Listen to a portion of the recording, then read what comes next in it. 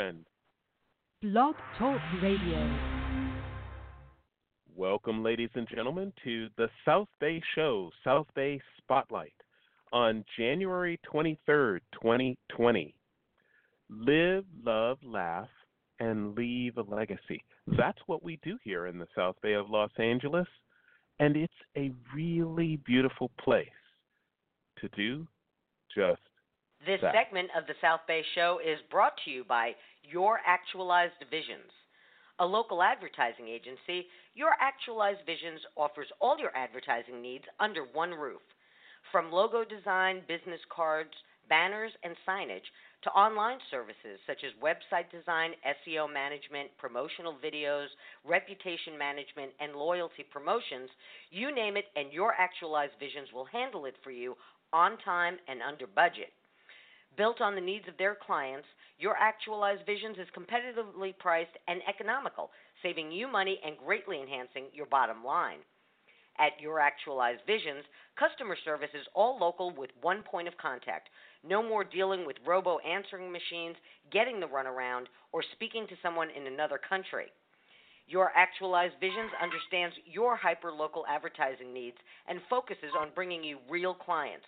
They do not buy likes, followers, or fake results.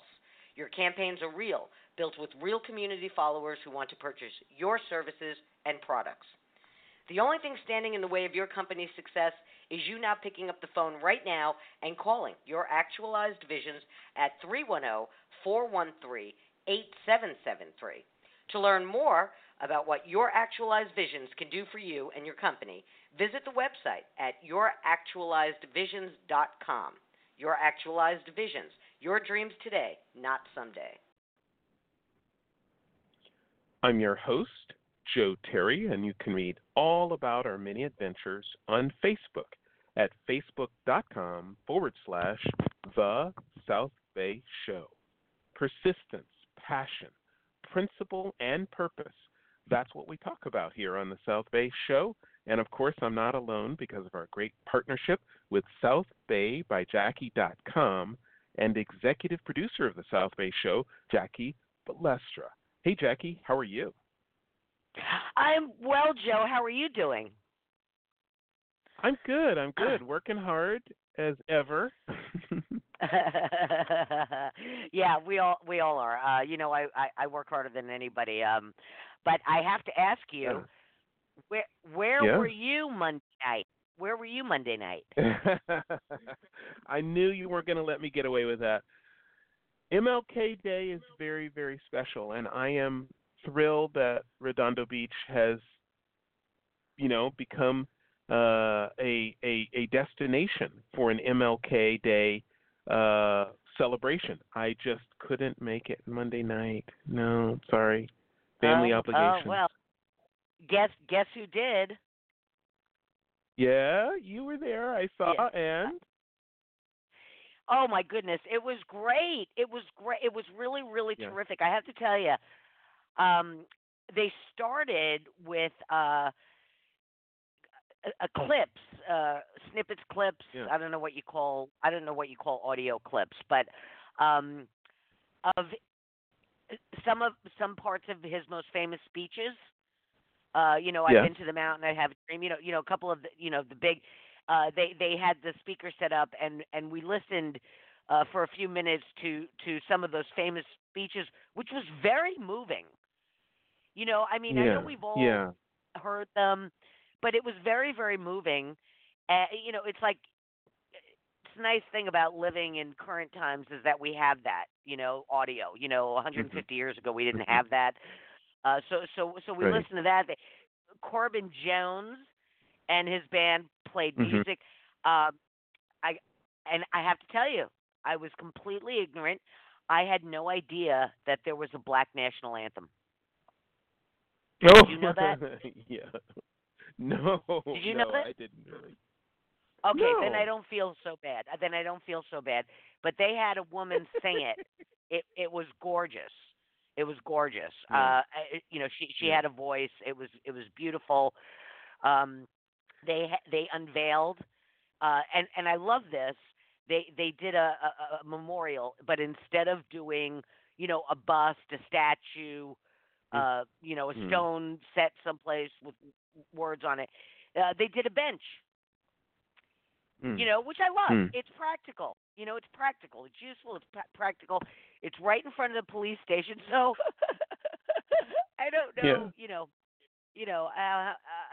there might be a lot of perps sitting in it. No, I'm only kidding. But it was. They had coffee and cupcakes. They had a great turnout.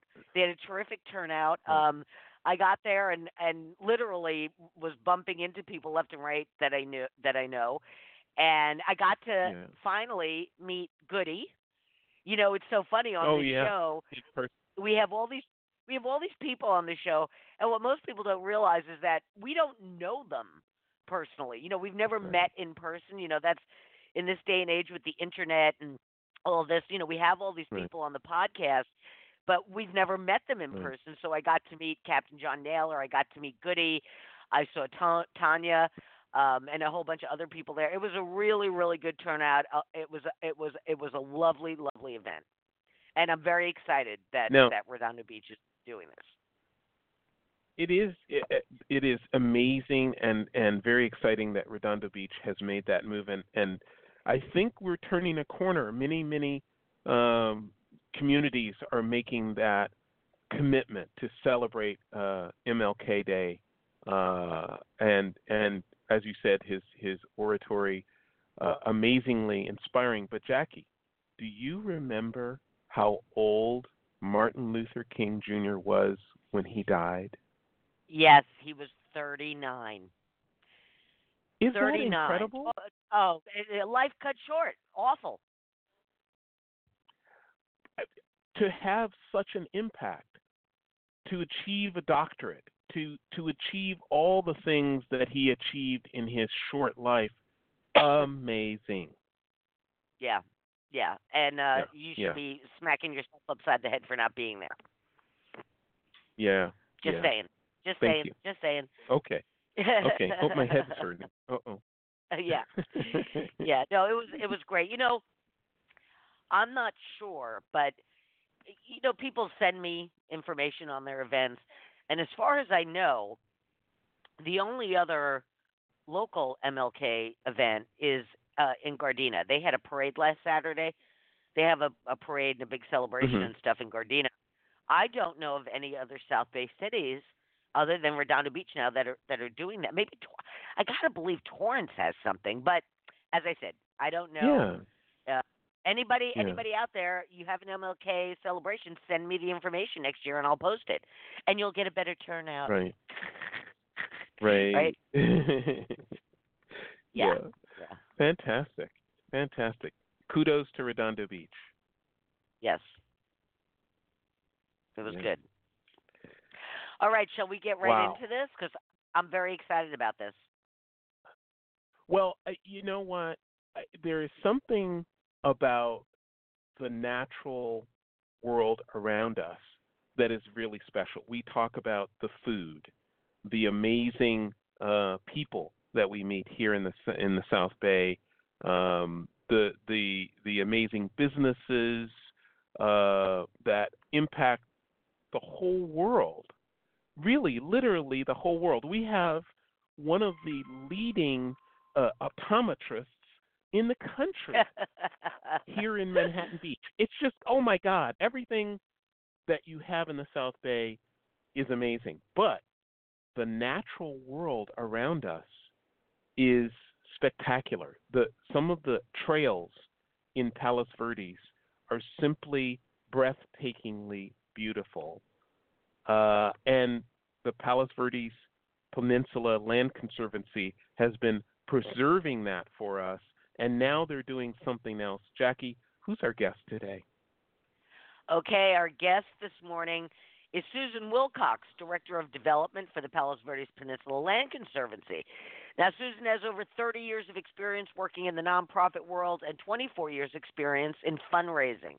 She oversees the marketing and communications activities as well as the community outreach events for the PVPLC and is directly involved in planning the fundraising activities while refining these to fit with the mission of the Conservancy.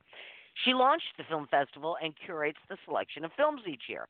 Susan has a BA in literature from the University of California, Berkeley, and an MBA in marketing from the University of Southern California. Susan was born in France and lived in Fontainebleau as well as in Heidelberg, Germany, before moving to California. Now, this morning, we're going to learn about the annual Wild and Scenic Film Festival taking place on Sunday, January 26th at 4 p.m. at West High School in Torrance, and what attendees can expect. Welcome to the program, Susan. We're so glad you could join us this morning. Thank you. I'm delighted to be here. Well, we're thrilled to have you. Did you want me to just say a little bit about it? Thank you. No. As I said, Joe will steer the conversation. We like to get background, a little history, before we get into the details of the film festival. Yeah, Susan, I mean, the bottom line is many people, unfortunately, don't know what the Palos Verdes Peninsula Land Conservancy is. So we want to start there. We just want people to know what it means to preserve land and restore habitat for the education and enjoyment of all. Can you please explain?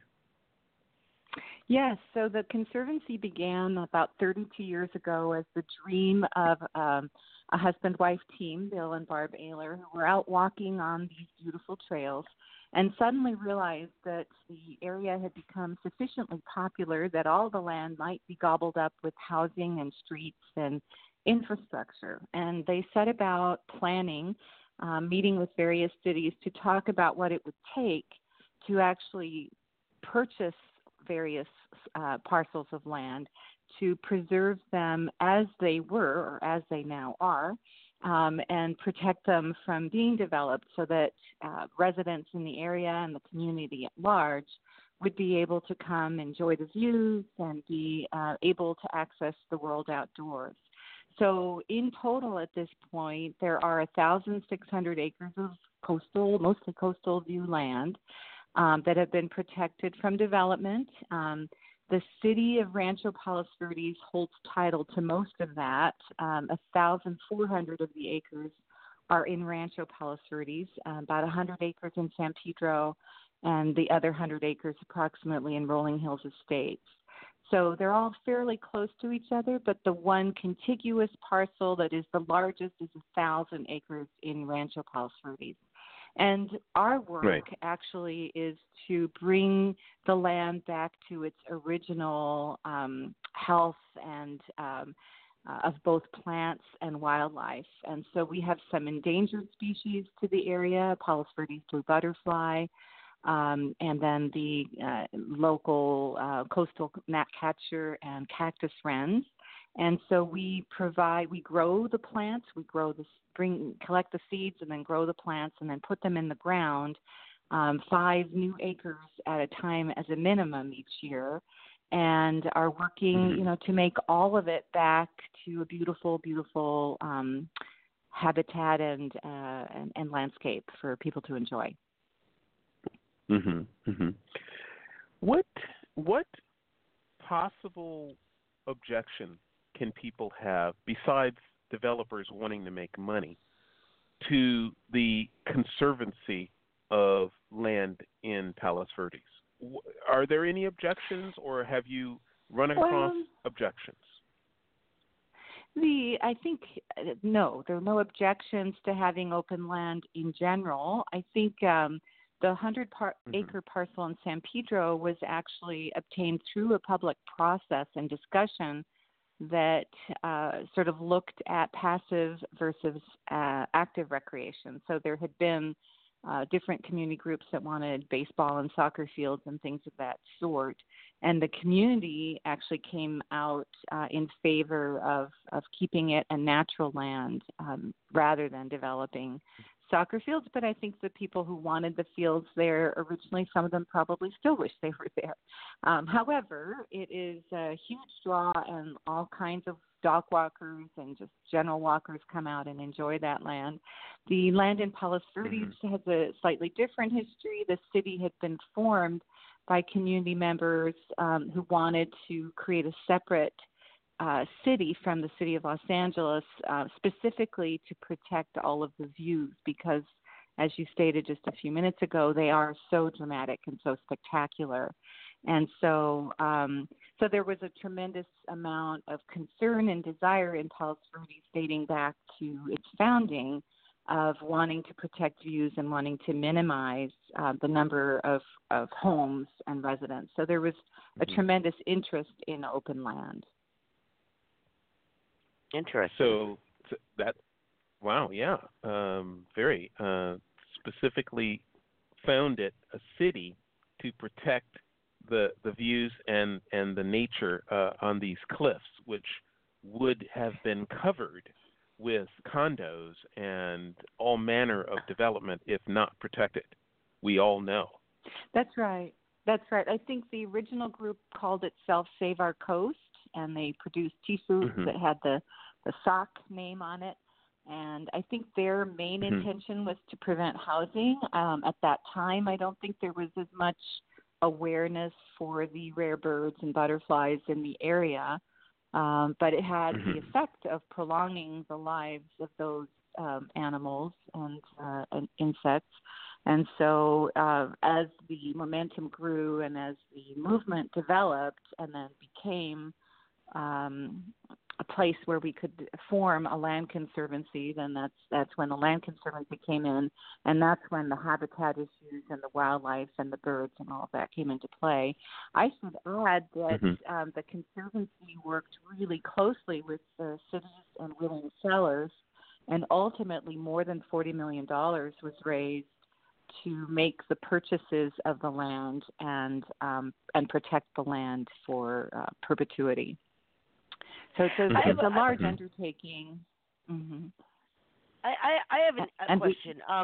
How do you know how long ago the city of Palos Verdes was formed? What year? 50. It's 50 plus years. Let's see. I think it's 53 years ago now. I'm going from memory, which is a bit of a dangerous thing, but we sell. I was just curious if the Vanderlips had any hand in that, because I know that they, the original Vanderlip came out and purchased, I think it was something like 16,000 acres on the peninsula, and he had a big development plan that didn't end up happening, and I was just curious if that. That's such a good question. I think I'm trying to remember the exact timing because I'm friends with the Vanderlips. I believe they were already living in Europe at the time that all of this took place. When Mr. Vanderlip, Ellen Vanderlip's husband, died, she moved to France and sent her children to boarding school in Switzerland. And I think that would have been right around the mid-'60s, so I'm not really sure that they even had the opportunity to be participating in that.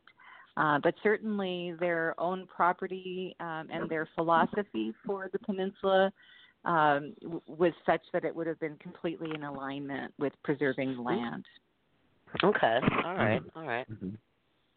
Interesting. Well, we are thankful for the Palos Verdes Peninsula Land Conservancy and all that they do. And if anyone has any more questions, they can find out everything about it at PVPLC, Palos Verdes Peninsula Land Conservancy, PVPLC.org.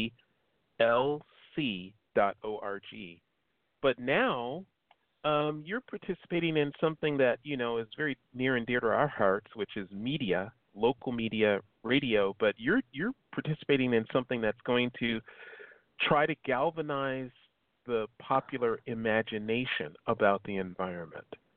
Tell us about that. What a great way to describe it. We are presenting, I think this is now our 6th year, what we call the Wild and Scenic Film Festival on Tour. The home festival takes place in Yuba City up in Northern California, just east of Sacramento area. And they have a 3-day festival, which actually just occurred last weekend. And then they make available a selection of the films from their festival to the on-tour presenters around the country. Actually, I think it's now also into Canada. So we have a 2-hour slice of the main festival, and we presented the first set of these on Sunday, January 12th in San Pedro, and then the exact same festival repeats this coming Sunday, January 26th in Torrance.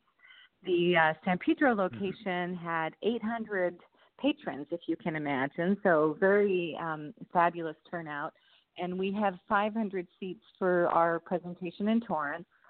We've sold half those seats now already, so we are expecting a full house.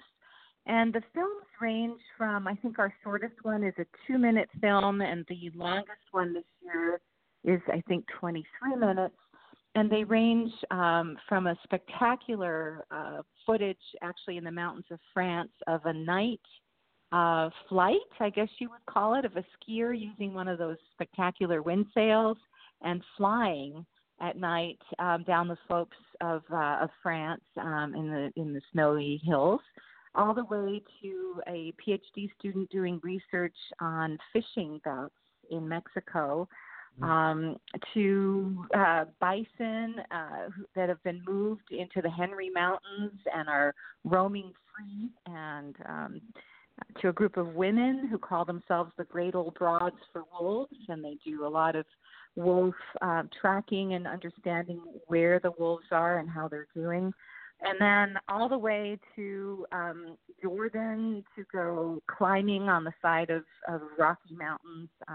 It's just a spectacular film, a festival that gives you a chance to see a whole range of ways that people really do make a difference, and how their interest in nature can find new knowledge, can help preserve land, and that no single person should feel that their own life can't have an impact on nature. What we particularly enjoy about presenting a film festival is that it allows multi-generational participation. And whereas it might be difficult for grandparents and grandchildren to equally enjoy steep hillsides, they can all have the same experience sitting in a theater, enjoying nature, and then going home and talking about their favorite films and what motivated them to see them and things of that sort. This year we also had a filmmaker who was with us, a man by the name of Wiley Overstreet, who lives in Los Angeles and is a nature photographer. And his film tied as one of the two favorites of the festival. It's called A New View of the Moon. And it's this wonderful 3-minute film where he's taken his very powerful telescope out into the streets of Los Angeles. So you have Disney Concert Hall in the background, or Griffith Park Observatory in the background, or the Santa Monica Ferris wheel in the background, and people coming up to his telescope.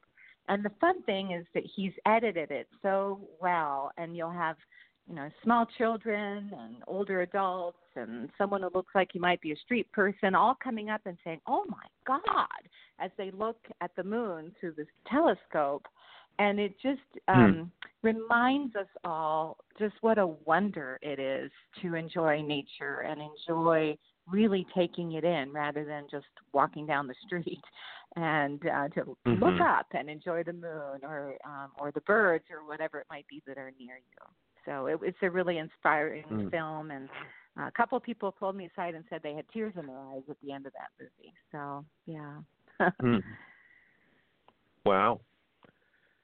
I love it. I love it. I love it. I was just listening recently to the sounds of Neil Armstrong setting foot on the moon as the first man, and his initial commentary was, it's very powdery and it's very fine, and it kind of the surface of the moon is solid, but you can kick up the dust very easily, and it just floats, and it's just all so important that the world here, down here, understands that we are not just caretakers of this planet that sustains us, but we're caretakers of the entire universe in a sense. and the Mhm. moon, and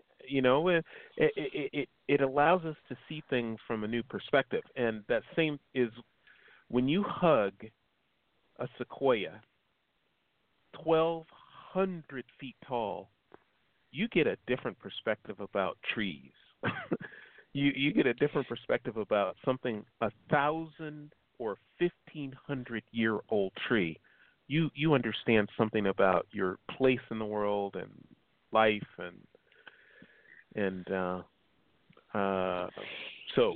I have Yes, a and I have a picture of me in front of one of those great sequoias years ago. Girlfriend and I went up to Kings Canyon and Sequoia National Park, and Kings we Canyon. did we did a road trip, and I stood at the base of one, and I said to her, see if you can get the whole tree in, and she kept Mhm. backing up and backing up, and the picture, it's a great picture. I developed it in black and white. First off, we couldn't get the whole tree in. It was just so Mhm. tall. But you wouldn't even know I was in that picture. I am so Mm. tiny compared to that tree. Mm. I mean, you have to, I would have to point out to you, hey, that's me standing there. That's how big they are. They're amazing. Mhm. Right. They're Right. just. That's a great image, and I think the grandeur of it all is part of what we try to capture. So the way you just described that is certainly part of what we're trying to reinforce in the selection of the films, is that we're part of something that's very large and Mhm. very important and very grand and very beautiful. Nevertheless, that each person really can make a difference. It's hard sometimes for people to remind themselves of both of those details, just how vast, how big, how important it all is, and then conversely, how each person has an opportunity to really make a difference. And I should add in that we don't do a parade for MLK Day, but we did have a volunteer day this year with about 200 or 300 people working in our nature preserve in San Pedro, and we will again next Mhm. year. So, we do find lots and lots of ways to involve people very specifically in restoring the habitat here. And some of the land Mhm. that had previously been overtaken with, non-native plants, which we consider to be weeds in the areas where we're trying to do restoration. Once the native plants are back, we get all of the native birds come back. Just beautiful Mhm. whole wafts of meadowlarks that come flying in, and they weren't even around in the fields that we've restored until the restoration. So I think whether it's through high school volunteer requirements or adults wanting to find a meaningful way to have impact on their communities, it's a whole age range of people who become involved and then take pleasure in seeing how the land recovers. It takes a lot of work, but it doesn't take much when you consider how damaged it has been for years to see the recovery happen, and then gradually it kind of snowballs. So it's exciting, and we will be having gatherings for Earth Day as well as for Endangered Species Day. And much like for this festival that we just had and that we're doing again now this coming weekend, we do films. So we'll be showing Never Cry Wolf, which is a wonderful Disney Mhm. film. And because of the wolf exterminations that happened for so long, but now a happy recovery for some of them in this country, it's just kind of a nice story for Endangered Species Day. And on Earth Day, we're going to be showing a locally made film, locally as in Los Angeles, by Louis Schwartzberg. It's a movie called Fabulous Fungi, and we're really Mhm. looking forward to showing that. The emphasis on that is, simple mushrooms that you might see as you're walking along have a massive root system that form a very interesting and important set of nutrients to our land. So should be a really interesting movie for people to see. That's Mm. interesting that you brought up wolves, I was watching 60 Minutes last Sunday night, and it was like a nature special. It was all about nature and animals and stuff, and they did a segment on the wolves of Yellowstone. I Yeah. knew from reading history that wolves were there was a bounty on them. Shoot a wolf, you bring it in, you get some money for it. I didn't realize that we had exterminated wolves in this country. There wasn't Hmm. a wolf to be found. And when they ended up repopulating Yellowstone with wolves, they had to go to Canada and get Canadian wolves. There wasn't a wolf to be found in Mhm. the United States. That's how efficient we Hmm. were at exterminating them, which is a whole other story. But Joe, let's do our station break, and when we come back, I have some questions. Yes, yes. Ladies and gentlemen, you're listening to the South Bay Show, and we're featuring something about the South Bay which is ancient and beautiful. It's our natural environment, and we're thrilled to be doing that in connection with the Palos Verdes Peninsula Land Conservancy. But we bring this show to you every Thursday and Friday at 8 a.m. live, local news about something in the South Bay that is important to you, and whether it's a business or a governmental impact or issue. We bring this to you every Thursday morning. This is the South Bay Spotlight every Thursday morning at 8 a.m. and every Friday morning at 8 a.m. It's Manhattan Beach Chamber 360, proudly sponsored by the Manhattan Beach Chamber. So that focuses on all those same issues, but with an emphasis on Manhattan Beach, the city, and the members of the Manhattan Beach Chamber. So please join us. And of course, we're proud to announce that now you can always hear us by just saying, "Hey Siri, play the South Bay Show," or "Hey Google, play the South Bay Show," or "Alexa, play the South Bay Show podcast." So join us with your smart speaker or Alexa or Siri, and we will be joining you in the future. Now, Jackie, you have some questions? Yeah, I do. But it was funny, last week I think it was I spoke into my phone and I said, "Hey Siri, play me the South Bay Show podcast," and she did. It's very easy. It's very easy. I couldn't believe how easy it was. Never mind links for the show or going to my website Right. or the Blog Talk Radio website. You don't have to peck and hunt to find it anymore. You just speak out loud and it'll Right. play for you. And you know what I always say, because we're on at 8 in the morning, do it in your car on your way to work, right? You're in Right. your car driving, Right. instead of listening Right. to the drivel on the radio. You can Right. just say into your Right. phone, "Hey Siri, play the South Bay Show podcast." I love that. Susan, I have a couple of questions for you. You mentioned the PV blue butterfly. Is that different than the El Segundo blue butterfly? It is, and I'm so glad you asked about that because we do have both here. The El Segundo blue butterfly is coastal. It lives on the cliffs. The Palos Verdes blue butterfly lives a little bit more inland on south-facing slopes, and they actually are butterflies at a different time of year. So the PV blue butterfly is usually in flight as a butterfly around April, and whereas the El Segundo blue butterfly is more like in July. And they look different. They have a different life. But they are important, both of them, to us. The El Segundo blue butterfly has survived in much larger number, and so they're not imperiled the way the Palos Verdes blue butterfly is. But we're always thrilled to see new populations of either. So Yeah, no, Mhm. it's funny. I was on a previous show several years ago. I can't remember who we had on, what the topic was, but it's so interesting when for years, my husband and I, walk along the Esplanade in Redondo Beach, and it Mhm. it used to be a horror. It was Mhm. hard pack dirt. It was dirt. There was no greenery at all. The sidewalk was cracked. People's animals did their business, didn't clean it up. It was horrendous.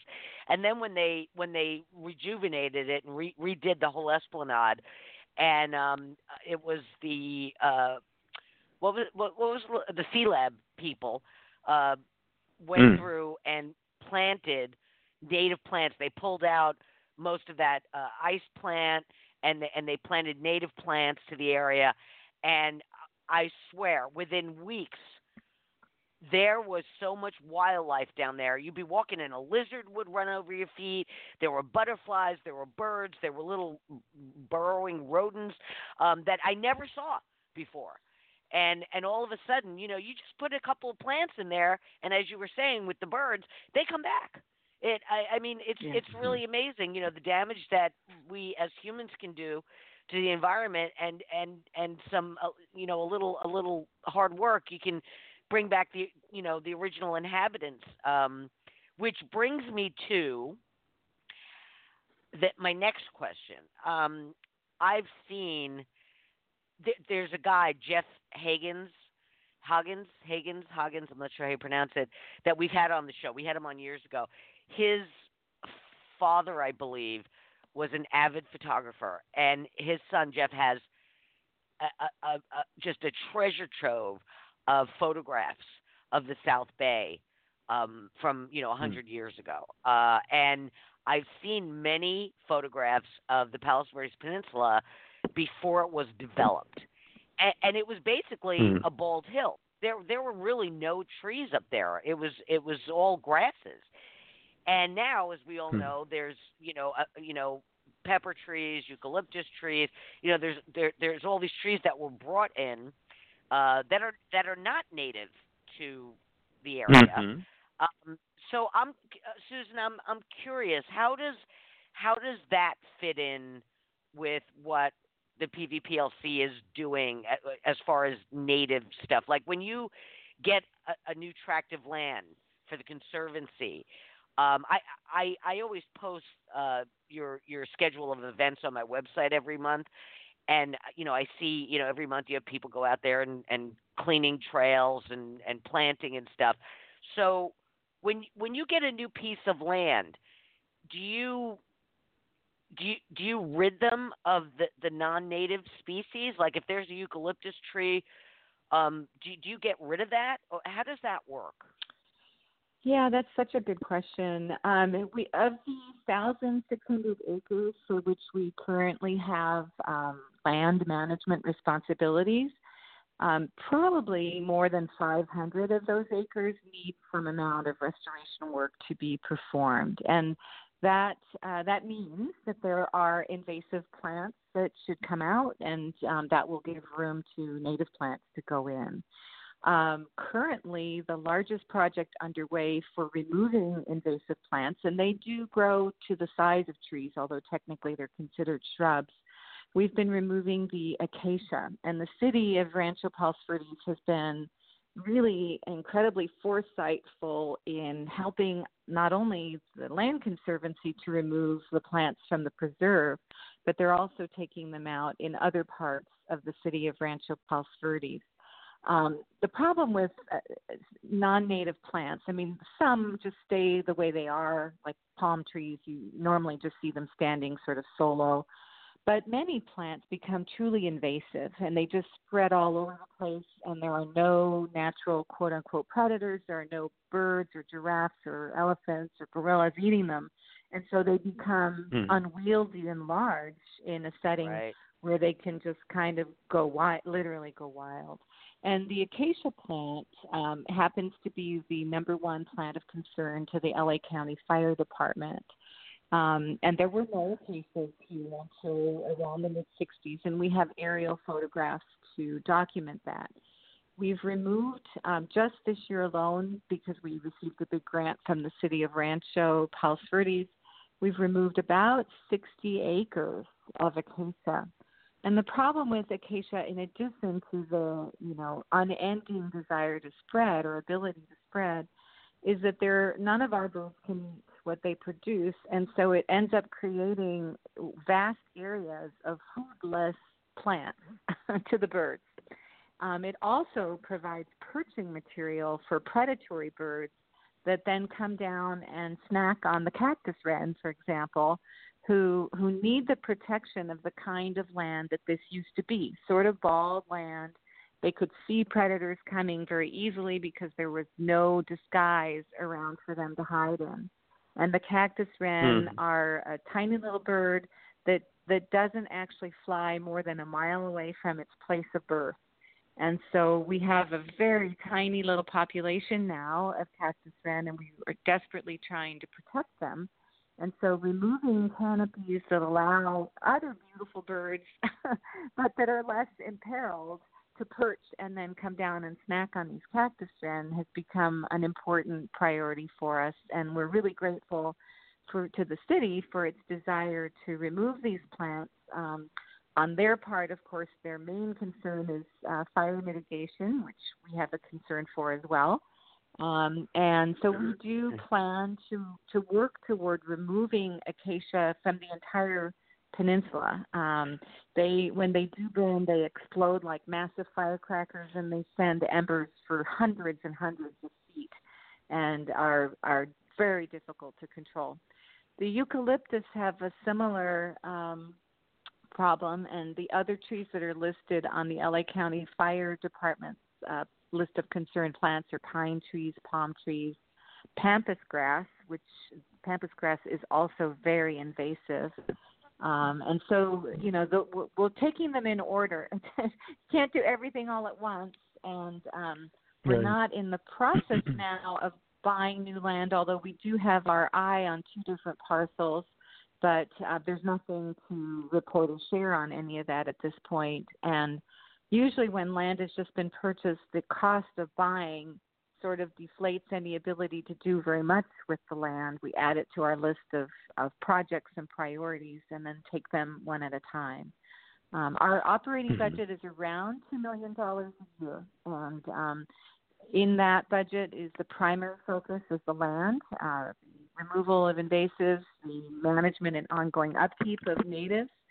And there's a lot of weeding that goes on, of course, on acreage like this.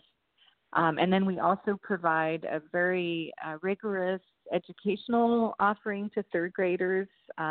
25 different schools in our community come out into the preserves and also have classroom science and nature education offerings. And we care deeply about the next generation of conservationists. And so all of those things matter deeply to us, and those are the different aspects of what we offer to the community. That's very interesting, and I totally understand. I'm sure you have a list a mile long of things you want to accomplish, but you need money, you need volunteers, but you're doing it. You're doing it a piece at a time. And now is Seaside? I think it's called Seaside Trail. That walking trail that goes along the coast down to the lighthouse. Is that part of the Conservancy? So yes, there are fingers of land that follow some of those trails, and then there are vast areas of acreage. I'm not sure if you mean oceanfront trails that is down there, but yes, there are fingers. It might be oceanfront, yeah. Yeah. And there's a mixture. There are city parks that are fully owned and operated by the city, and we're not really involved in managing any of the city's park land. Although when they choose to plant native plants, we're always eager to be involved in that process of providing plants for the landscaping of city parks. And more, we're finding that cities are looking to native plants for their landscaping. Native plants do need irrigation when they first start out. Otherwise, it's an assured death if they go into the ground and they have no help to start out. But once they're established, they don't need to be irrigated. And so that's a really water-wise way for cities to do some planning and landscaping. And we do grow as many as 50,000 plants in a year. On consignment, when it goes that high, we need to know that they're going to be sold. But we can really gear up and ramp up. And we plant about 15 to 20,000 a year ourselves. And we currently have a group of AmeriCorps students working with us through the middle part of April. 9 young able bodies out there working 8-hour days, 5 days a week. And we're really grateful to them. They propel the work forward rather dramatically. Well, the reason I was asking about that oceanside or whatever seaside trail is that because I noticed that is all seems to be planted with native flora. Yes. Joe, are you familiar yes, with? Are you familiar? That's one of my favorite places to go for a walk. Is we Where? park, we go down. When we go down, we park over. I think it's Embarcadero, and there's a path, and it brings you right out to the coast, and you can walk. It might be a mile round trip, maybe. I'm not even sure, but it brings you all the way down along the coast, right on the cliffs to the lighthouse and the park down there, and it's one of my absolutely favorite walks. I mean, Sunday morning, just get, on a beautiful day, just get up and go for a walk down there. And another one of your annual events that I post every year, which I absolutely adore, and I've got to go down one year and see it, is Susan, you bring in goats. Tell us about that. Oh, yeah. That's a very fun thing. So the goats are so darling, and we have a goat herders that come bring them down from the Mariposa area. So they live up near Yosemite. And last year, because there was so much vegetation from the heavy rain, this particular goat herder bought an additional, I think it was extra 300 goats. So he now has about 600 goats. And they spend several months on the peninsula in various areas. If you have ever observed them, they'll eat anything and everything. Yeah. And so they can only and they have to be penned, or they go eat everybody's roses and everything else. So they are managed by three men, because it's a 24-hour a day job. And various dogs. There'll be a sheep herding kind of dog who knows how to move them around and manage them. And then there are some very large dogs that are the guard dogs for nighttime. And it's a very intense and large operation. But we have a lot of hillsides and areas that come near people's homes and that are open land have a fire code requirement for clearance of land. It's a bit of a mixed blessing, because when you take out plants, every year, what happens is that the weeds that come back are not that desirable. But it's a fire code, and it's to protect the perimeter around residential areas. So a certain distance from an occupied residence, not a tree house, but, the house in which people reside, have to be kept clear to meet the fire codes. And so the city hires the goats for a very long time to do that kind of work. That's called fuel modification work. And then we bring the same goats in to prepare land for restoration. And so they eat out, and we fence anything that needs to be kept. But they eat everything else, and it's mostly mustard and fennel. They'll eat the ice plant and other invasive plants that are in the area as well. In fact, they'll even eat the acacia shrubs, the green tips, which is 10% of the plant, but it's still a good start. And then we remove anything that they were not able to get, and then we start putting down our irrigation lines and we plant. So the Adopt a Goat program was a way for us to look at involving the community in learning about what the land restoration is all about, helping us to defray some of the cost of hiring goats to remove the weeds from an area. And then adopting the goat allows you to then hold a baby goat, get your picture taken with the goat. Of course, most people hold the same baby, but we won't get into that. It's a virtual adoption. And then it's a fun keepsake. And what we have found is that people will sometimes give it as a present, and then it makes for a fun outing. And some people come dressed in all their Christmas outfits, and they're going to use it as their Christmas picture. It's just fun. It's a lot of fun. And I love it. Some of I our love that. Yeah. Yeah, some I of our love volunteer that. students who come and plant there, they're available then to take people around and show the plants that they're putting in the ground and why it matters and what it helps. And so people who might not have understood what we were doing or even why start to really get into it and get interested in what we're doing, and it's just a really fun day.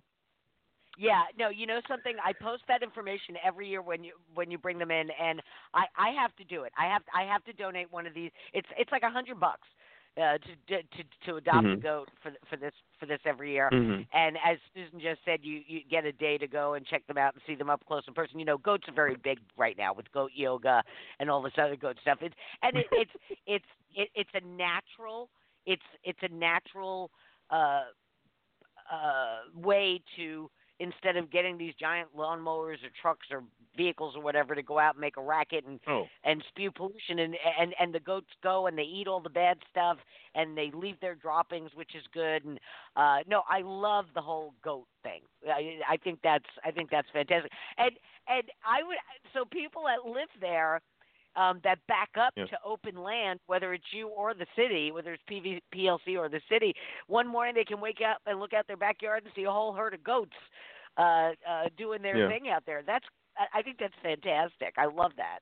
Yeah, you feel a little like you've woken up on a farm or something. And what's fun about the babies, too, I mean, when they're newly born, you know, it's amazing to hold a baby and see that the hoofs are perfectly formed and they've got the little bumps on their heads where the horns are going to come out. And it's just amazing, really, to see, and such fun to understand the whole process of land restoration. So we're really excited to have this way of sharing our work in the community, and it'll be in April sometime, more than likely this year.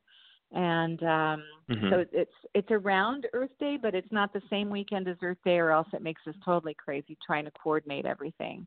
600 goats. Yeah, that takes a bit of coordination, I would imagine. Yeah. Well, luckily they do have their own truck and team and all of that. But for us to coordinate volunteer days and goat days and everything else on the same day would be a bit much. So we spread it out a bit. And we do encourage people to get involved, and we're happy to see many of the same people come back year after year to just see what new land we're working on, and to enjoy seeing where the restoration has actually taken hold and how well it's gotten going. So yeah, it's a lot of fun. Right. Thank you for asking about that. It's a lot of work. It's a lot of work. We're running out of time here, but there's a couple of things I want to mention. First off, Palos Verdes Peninsula Land Conservancy present the annual Wild and Scenic Film Festival this Sunday, January 26th at 4 p.m. at West High School in Torrance. By the way, my husband and I go to this almost every year. We didn't go last year. We had something else we had to do. But here's the thing. You go to it, and generally in the lobby you'll have some tables with information, and you can sign up. You know, you can be a donor to the PVPLC, which we do. That's kind of our annual remember. You know how when you join things, you know, it's a year membership or whatever, and it expires and you forget about it. Well, if you go to this film festival every year, you won't forget it. You know, before the movies or after the movies, you can stop and you can sign up and you can make a donation, become a member for the year, okay? And so anyway, West High School is located at 20401 Victor Street in Torrance. And something else I wanted to mention, since we were talking about exploding acacia trees and eucalyptus trees, the Palos Verdes Peninsula CERT team is going to host a free discussion, Stay or Go. It's tonight at 7 p.m. at Hess Park. And basically, it's, you know, in the case of a wildfire or an earthquake, do you evacuate or do you shelter in place? It's an informal short presentation followed by a Q&A, and it's geared mainly towards the inexperienced peninsula resident who's unprepared. And it covers topics like what it'll take to be ready to evacuate your family, what you need to be to be ready to shelter in place. Duct tape, everybody, duct tape, all right? A little more than that, but you always should have duct tape. It's a million uses. And you know, with the wind-driven wildfires, you know, especially, And now these new long-term extended power outages, it's important for people to take some simple steps to help them prepare and protect themselves. So it's a free event, all right? You can the information's on my website. The URL, I'm not even going to go into it. So it's at Hess Park tonight at 7 p.m. and that's important. So if you wanna do that, and then I just wanted to mention that tomorrow morning, Joe, on the show, Manhattan Beach 360, we're going to have returning guest Deanne Chase from Chase Law Group. Oh, my and God. She's going, this is so important. It's so important. She's going to tell us about AB5 and all these other new California laws that went into effect this year. Boy, boy, there's some crazy stuff going on, and it's going to affect just about every business. So she's going to be on the show tomorrow to talk about that. Very, very important for every business owner to know. So I just wanted to get those things in before we sign off.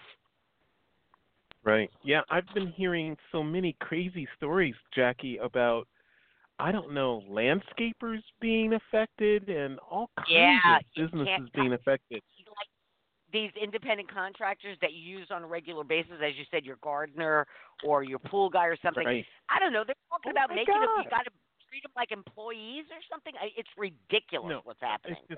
It's crazy. And well, as you know, I do a lot of Uber and Lyft driving, and the changes that they're making to the software, and they're even giving drivers the option of setting their own rates now in places like Palm Springs, because that further, enhances their status as an independent contractor.